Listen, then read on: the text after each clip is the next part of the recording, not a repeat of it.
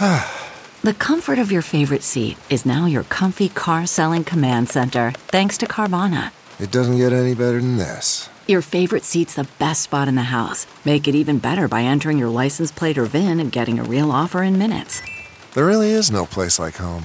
And speaking of home, Carvana will pick up your car from yours after you finalize your offer. Visit Carvana.com or download the app and sell your car from your comfy place. It's Merriam-Webster's Word of the Day for July 30th.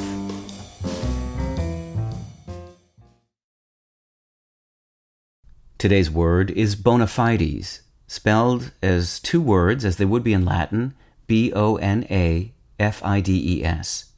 Boh-nuh-FYE-deez is a noun that means good faith, sincerity. It can also mean the fact of being genuine, or evidence of one's good faith or genuineness, or evidence of one's qualifications or achievements. Here's the word used in a sentence from Esquire by Dwight Garner. My grandfather Archie was a coal miner and a hard hat man when he needed to be.